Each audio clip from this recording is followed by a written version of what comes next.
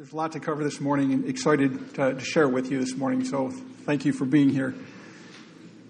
So, in Psalm 8, David shifts his attention from his circumstances and the earthly struggles that he has to God in worship and reflection on God. Very often within the Psalms, David recalibrates himself when fearful or distressed or depressed. He recalibrates himself by remembering God and all that God is, all that he's done, and all that he's promised. So here he shifts into a whole new psalm with that. The psalm is very deep in many basic doctrines, too many to go too deeply in, and we also must follow it along into the New Testament to complete the message. Psalm 8 is an exception in Book 1, as it does not pertain specifically to David. Its concern is with all human authority, not only David's rule. So let me read the psalm. Psalm 8. O Lord, our Lord, how majestic is your name in all the earth. You have set your glory above the heavens. Out of the mouth of babies and infants you have established strength because of your foes, to still the enemy and the avenger. When I look at your heavens, the work of your fingers, the moon and the stars, which you have set in place, what is man that you are mindful of him? What is the Son of Man that you care for him?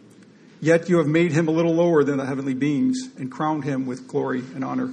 You have given him dominion over the works of your hands. You have put all things under his feet, all sheep and oxen, and also the beasts of the field, the birds of the heavens, and the fish of the seas, whatever passes along the paths of the seas.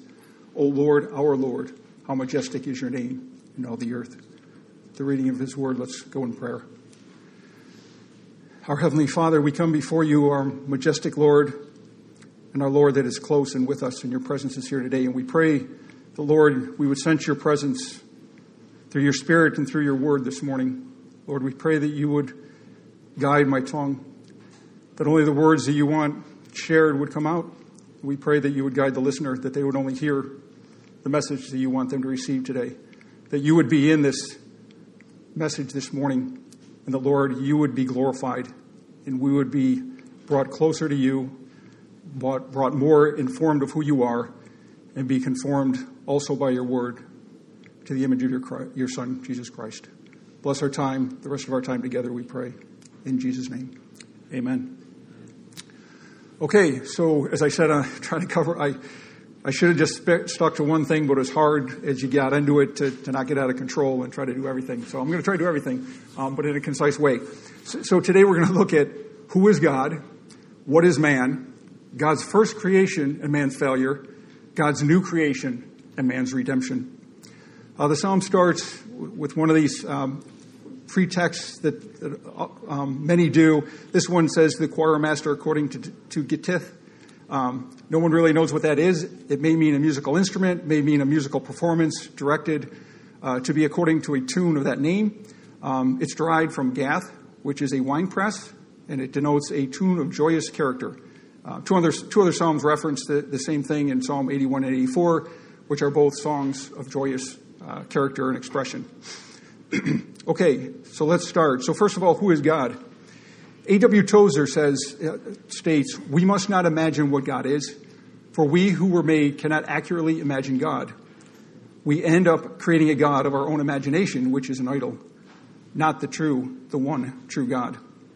So, in looking at who God is, either we attempt to define God apart from God, or we look to God who has defined himself already through his word.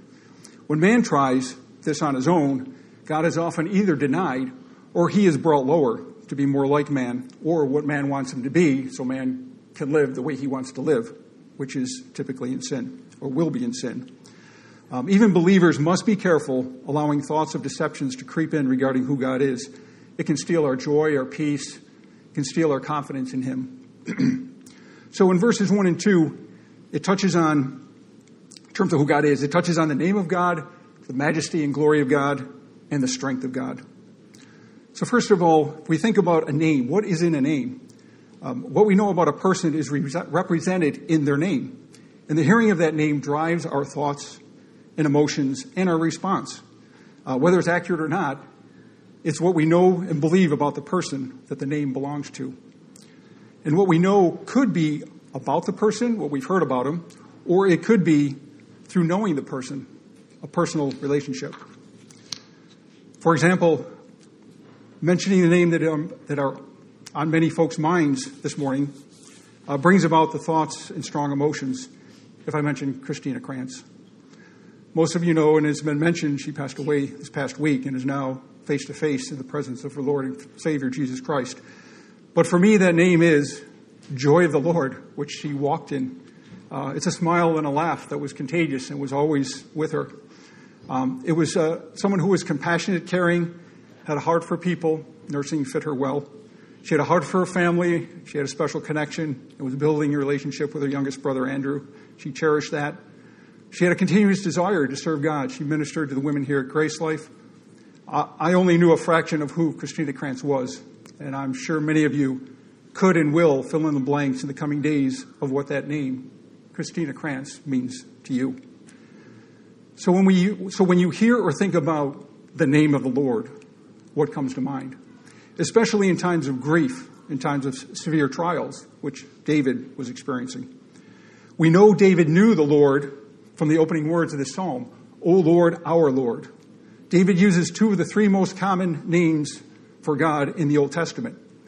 They are God, which he does not use, which is Elohim, and it means the supreme God, creator, supreme in power. The two he uses is, O Lord, Lord, all capitals, which Nate mentioned last week, is Yahweh. And it is the proper name of the one true God, the self-existent one, the eternal one.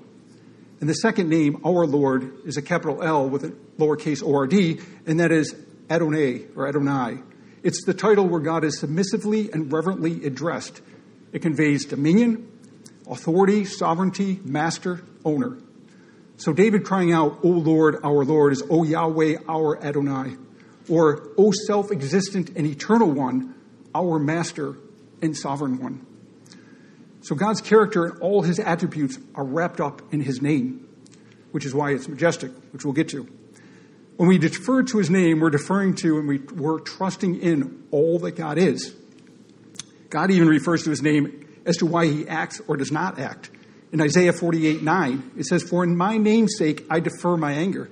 For the sake of my praise I restrain it for you, that I may not cut you off.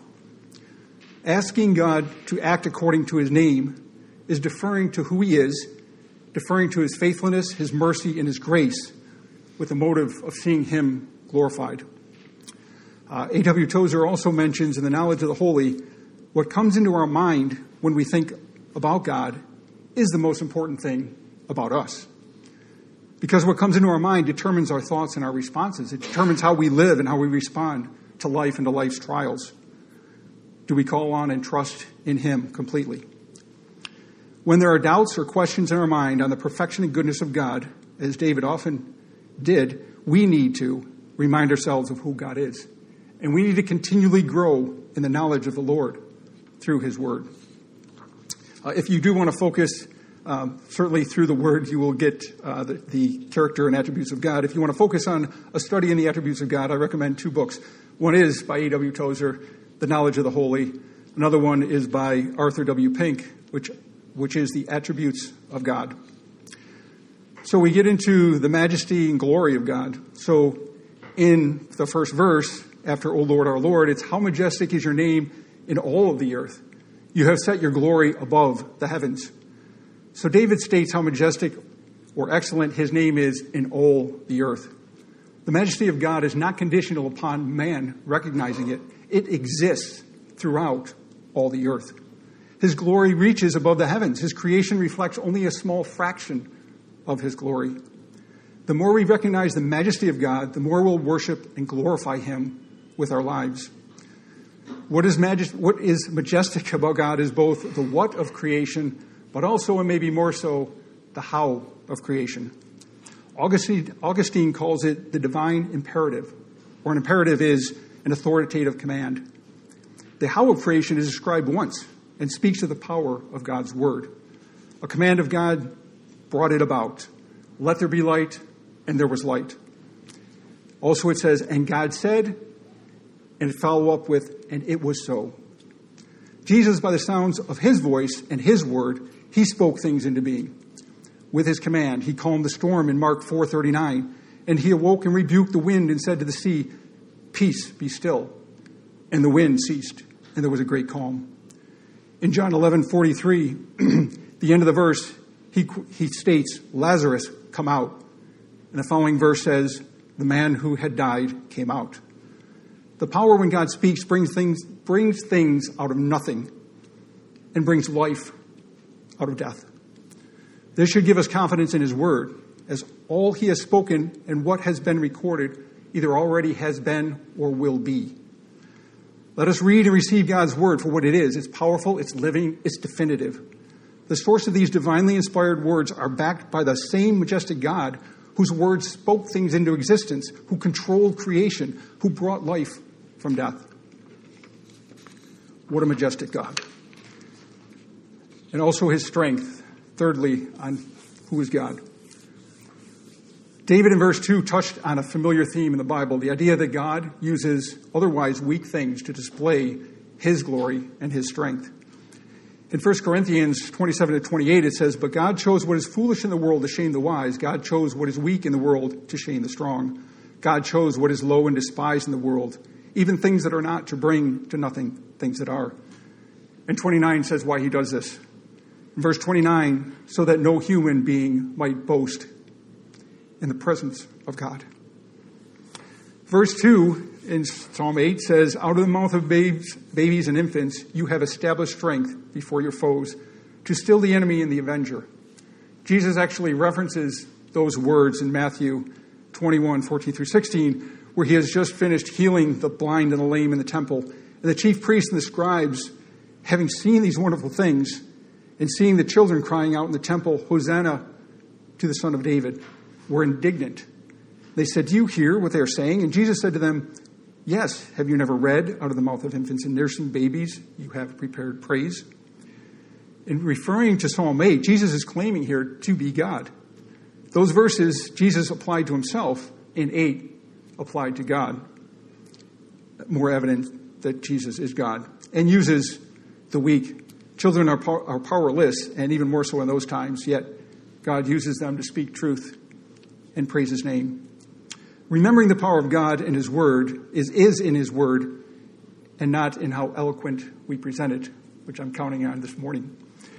In 1 Corinthians 1:17, it's not with words or eloquent wisdom did Paul preach, lest the cross of Christ be emptied of its power.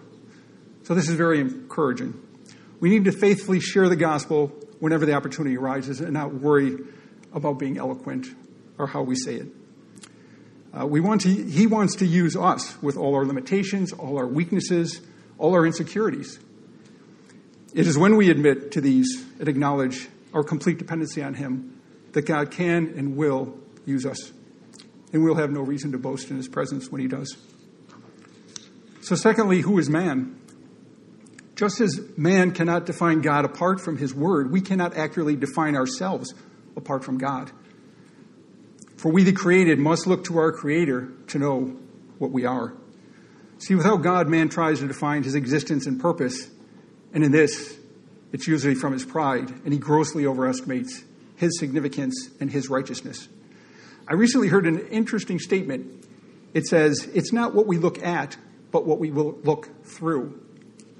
Regardless of what we look at, God, man, creation, it is what we are looking through that matters. Are we looking through our own understanding, or are we looking through it with eyes of faith? Is the filter our minds and our wisdom to define what we see, or is it God's word and the mind of Christ, which we are to take every thought captive? Given that in Jeremiah 17:9 it says the heart is deceitful above all things and desperately sick, who can understand it? It's clear that we shouldn't be defining anything. Because if it's from us, it will be wrong, and it will be sinfully contaminated.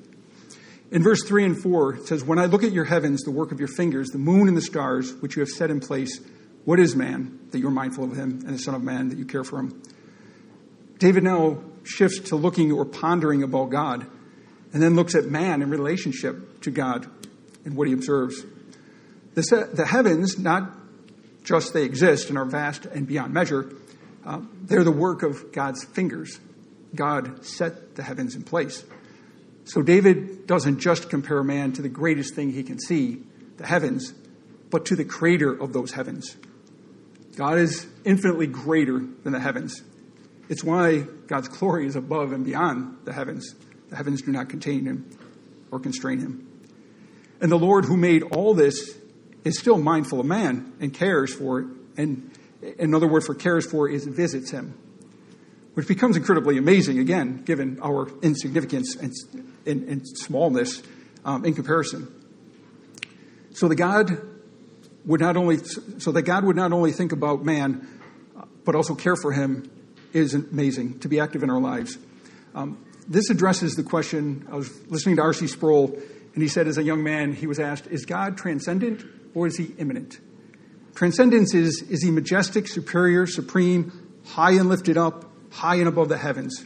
Or is he immanent? Is he near? Is he impending? Is he among us? Is he close in proximity? Well, David acknowledges here that God is both. David is greatly humbled and amazed at God's both transcendence and immanence, high and lifted up, but among us and concerned of man. It is through understanding God's majesty and his care for us that we can rightly develop a response of humility, of praise, and of gratitude to him. So let's shift to God's first creation, as we know man's failure. So David now turns to creation for how man came to being and why, which he references in Genesis. He starts out with, you made him. It is God who made man. Man is a created being. We must search for purpose and significance, not within ourselves, not within creation, but from the Creator's view and purpose. We will get nowhere and nothing out of looking for God and meaning apart from him, other than despair and confusion. You see, the pinnacle of God's creative activity was in the creation of human beings, male and female. They were made to be more like him than anything he had made. So not like the animals, for God made man. In the rest of verse 5, he made man a little lower than the heavenly beings and crowned him with glory and honor. Heavenly beings here actually, depending on what translation you look at, could be angels or God himself. And Boyce, who's from a commentary, said, God's glory is above the heavens, yet he put this same glory and honor on man as a crown. This is an effective way of identifying man with God and saying that he was made in God's image, reflecting God's glory in a way other parts of creation do not. In Genesis 1:26a, it says that God says that let us make man in our image, after our likeness. Boyce continues and says, although made in God's image and ordained to become increasingly like the God to whom they look, men and women have turned their back on God. And since they will not look upward to God, which is their privilege and their duty, they actually look downward to the beasts, and so doing become increasingly like them. So our reference point causes us to either aspire to be holy or aspire to just stay slightly better than the beasts. We were not made a little higher than the animals, but a little lower than the heavenly beings. We are to look up to God, to see where we came from, not down to animals or creation. Man's position in verse 6 through 8, you have given him dominion over the works of your hands. You have put all things under his feet, all sheep and oxen, and also the beasts of the field, the birds of the heavens, and the fish of the sea, whatever passes along the paths. So in this, man was to rule. He was to have dominion over God's creation. And he was given authority, which is what all things were put under his feet. So man was entrusted with God's creation. And this parallels Genesis 1:26. The rest of it says the same thing in terms of let them have dominion over all the things and all the creeping things on the earth. So, how did we do and how are we doing today to look at creation? Right? Not so good. So what happened? Cusick in his commentary says, Adam forfeited his power through sin to take that dominion. And the principle of death took away the power to rule. See, through Adam and our own sin, we went from rulers to slaves. We traded being rulers of God's creation to being slaves to sin. This was and is driven by the desire to be God, wanting to be masters of our own lives so we can call the shots. When we do this, we forget that because of sin, we can't discern or choose what is best for us. We are looking at our desires and not through God's plan and purpose for our lives. Sin blinds and sin deceives us. On our own, we human beings can't control anything, starting with ourselves. And because a man can't control himself, we have tension, violence, brokenness in families, in societies, and in nations. And quite frankly, looking at the state of the world today and where it is headed, sin seems to be taking over more and more. God is denied, or for many who say they believe in God, his majesty has been marginalized to where God makes no difference in their lives and does not affect their choices and how they live. They have denied their purpose to live for his glory. God of course, knew man would fail to rule his creation. He knew ahead of time, which leads to his plan of redemption in the new creation. See, the new creation is not a reset of his first creation like the flood was. This is an eternal new creation where there is no longer sin or sorrow or pain. And the new creation is not something God does externally for us, but what he does in us.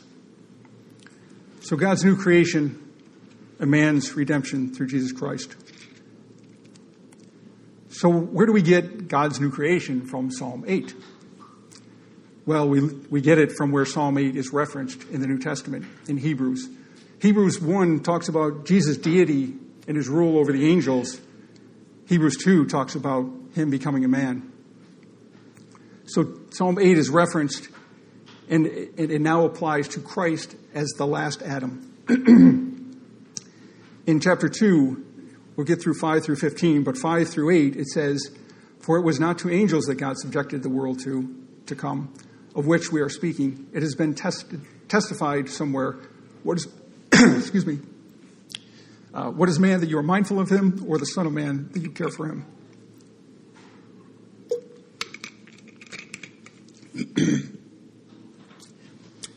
And then he goes on, which is a little slightly than what we read in Psalms. "You have made him for a little while lower than the angels, and have crowned him with glory and honor, putting everything in subjection under his feet." The rest of verse 8 is kind of a problem statement because it's not accurate. It wasn't accurate yet. "Now, in putting everything in subjection to him, he left nothing outside his control. But at present, we do not see everything in subjection to him." The promise of Isaiah, or this promise of Psalm 8, 4-6, seems unfulfilled. Everything is not in subjection to man, but the promise is fulfilled in Jesus. For God intended was not realized until Jesus came.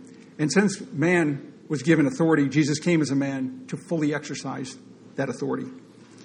If you notice in verse 9, it says, "For we see him who for a little while was made lower than the angels, namely Jesus, crowned with glory and honor because of the suffering of death, so that by the grace of God he might taste death for everyone." We have Jesus presented the same way as man was, which reinforces that Jesus became a man. Although he never became only a man, he continued to be fully God and fully man. But the difference in how this is worded from Psalm 8 is that it says, "for a little while." See, Jesus became a man lower than the angels to suffer and die to restore man's divine purpose. So he came as a man long enough to suffer and be our sacrifice. Morgan in a commentary says, "In him we have had the full revelation of the greatness of man, but we have seen more than that. We have seen him crowned with glory and honor, that by the grace of God he should taste death for every man." That vision creates our confidence that man will at last realize his divine purpose. So he came into the world to make possible the true destiny of all human beings. He tasted death for everyone, the death we deserved and what we earned from our sin. In verse 10, it says, "For it was fitting that he, for whom and by whom all things exist, in bringing many sons to glory, should make the founder of their salvation perfect through suffering." So, perfect through suffering. Jesus was already perfect when he came to earth. Perfect through suffering, the perfect here means prepared to be our Savior. His suffering made him a perfect Savior. In Romans 5:15 it says, "But the free gift is not like the trespass. For if many died through one man's trespass, much more have the grace of God and the free gift by the grace of the one man, Jesus Christ, abounded for many. Verse 11 says, For he who sanctifies and for those who are sanctified all have one source. That is why he is not ashamed to call them brothers. The one source is one family or one heavenly Father. We who believe, the sanctified, are now one with Christ, the sanctifier. And he is not ashamed to call us brothers and sisters. We do need to be careful calling Jesus our brother, since he is so much more than that. But he calls us brethren. We come back to God's name in verse 12. He says, saying, I will tell of your name to my brothers. In the midst of the congregation, I will sing your praise. This refers to what Jesus' role or purpose was in coming. In Matthew 11:27b, it says, no one knows the Father except the Son, and anyone to whom the Son chooses to reveal him. So the name of the Lord is revealed through Jesus Christ. Both access to the Lord and understanding who the Lord is given to us through Christ.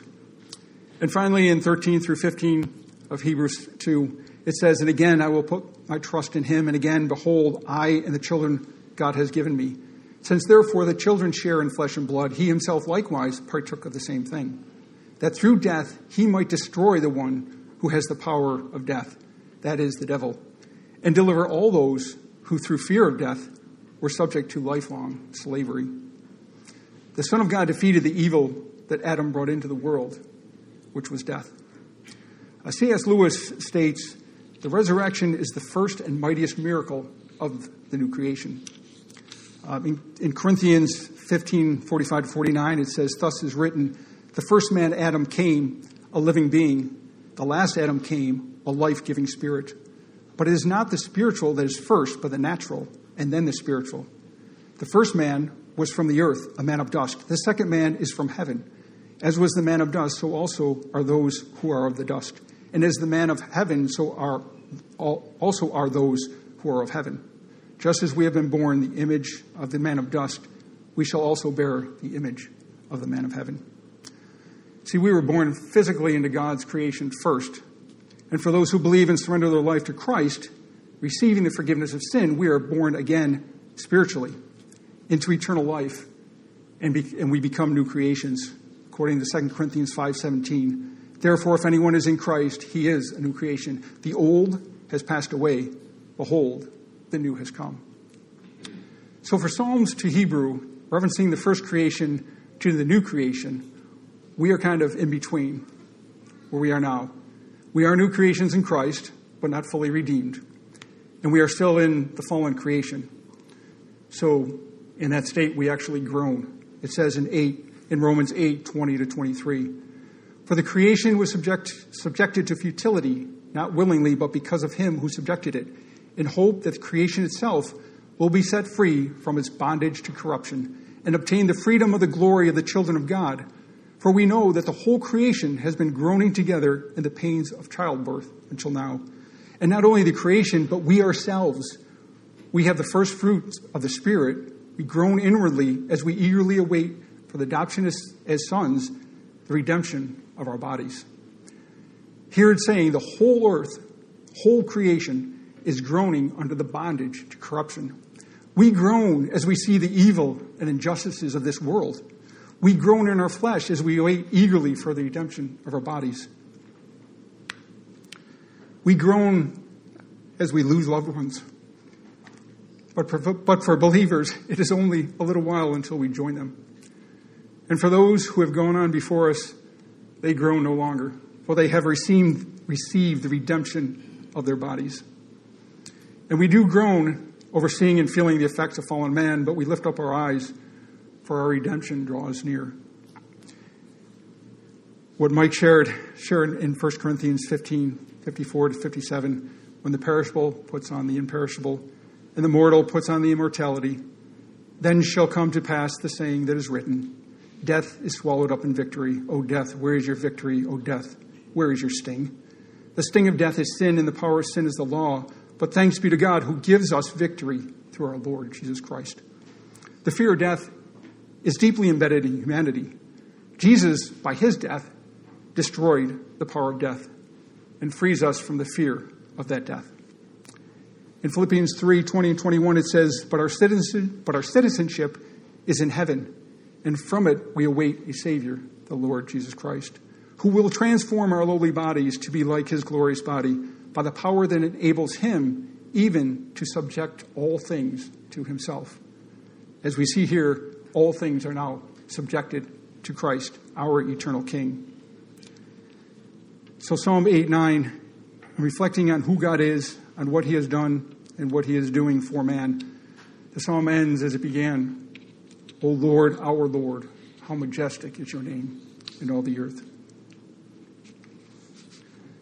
So, application this morning. This went about twice as fast as I thought. I shouldn't have cut out those 7 pages of notes that I thought I didn't have time for. Although I did tell my wife I would just repeat everything 3 times real fast so you'd finally get it. So maybe I can go over it again. No. For application this morning, first and above all else, is to know the Lord. The transcendent and the immanent. The majestic and the intimate. And not just about the Lord. We need to know him through a relationship with Jesus Christ. For again, he reveals the Father to us. Secondly, let us not trust or rely on our thoughts, our feelings, or our emotions. Our God can reveal to us who he is and who we are. He made us, he cares for us, he died for us, and he knows what's best for each of us. He made us to glorify him, so doing so has got to be the very best thing we can do, and the very best reason for us to live. Consider how God wants to use your weakness to show his strength. Again, God doesn't use us in spite of our weakness. He uses us because of our weakness. And we admit to our weakness and turn it over to him. We know in 2 Corinthians, it says, My grace is sufficient for you, for my power is made perfect in weakness. And as we see the collapse of this first creation because of sin, let us remember this is not our home. Until God calls us home, though, let us be faithfully fulfilling his great commission. Let us go and make disciples, for he is with us. He's with us now. He will be with us through all eternity. And let's remember for those who are in Christ that have gone on before us, we will see them again and rejoice. Let's pray. Our Heavenly Father, we thank you for your word that reveals who you are, what you have done, what you have promised. We thank you for the power of your word, that we know that one, you have done all that is said in it, and you will do all that you promise. We claim it in your name, and we trust in your name. We praise you for your majesty, and we recognize your glory. So, Lord, help us to draw near to you. Help us to know you better and know you more. May that be the goal of our lives. And from knowing you, Lord, we know that what will come of it will be faithful obedience, will be a joy that we cannot control. It will be sharing the love of Christ, not out of duty or obligation, but out of desire and out of joy to share the love of Christ. And Lord, may we remember that you are our strength at all times. When we feel weak, we can count on you, for your grace is sufficient. And Lord, may we not get discouraged by what we see around us, but keep our eyes on what the end is, redemption of our bodies, and rejoicing with you and in your presence for all eternity. Thank you for who you are. Thank you for what you are doing and have done. In Jesus' name we pray. Amen.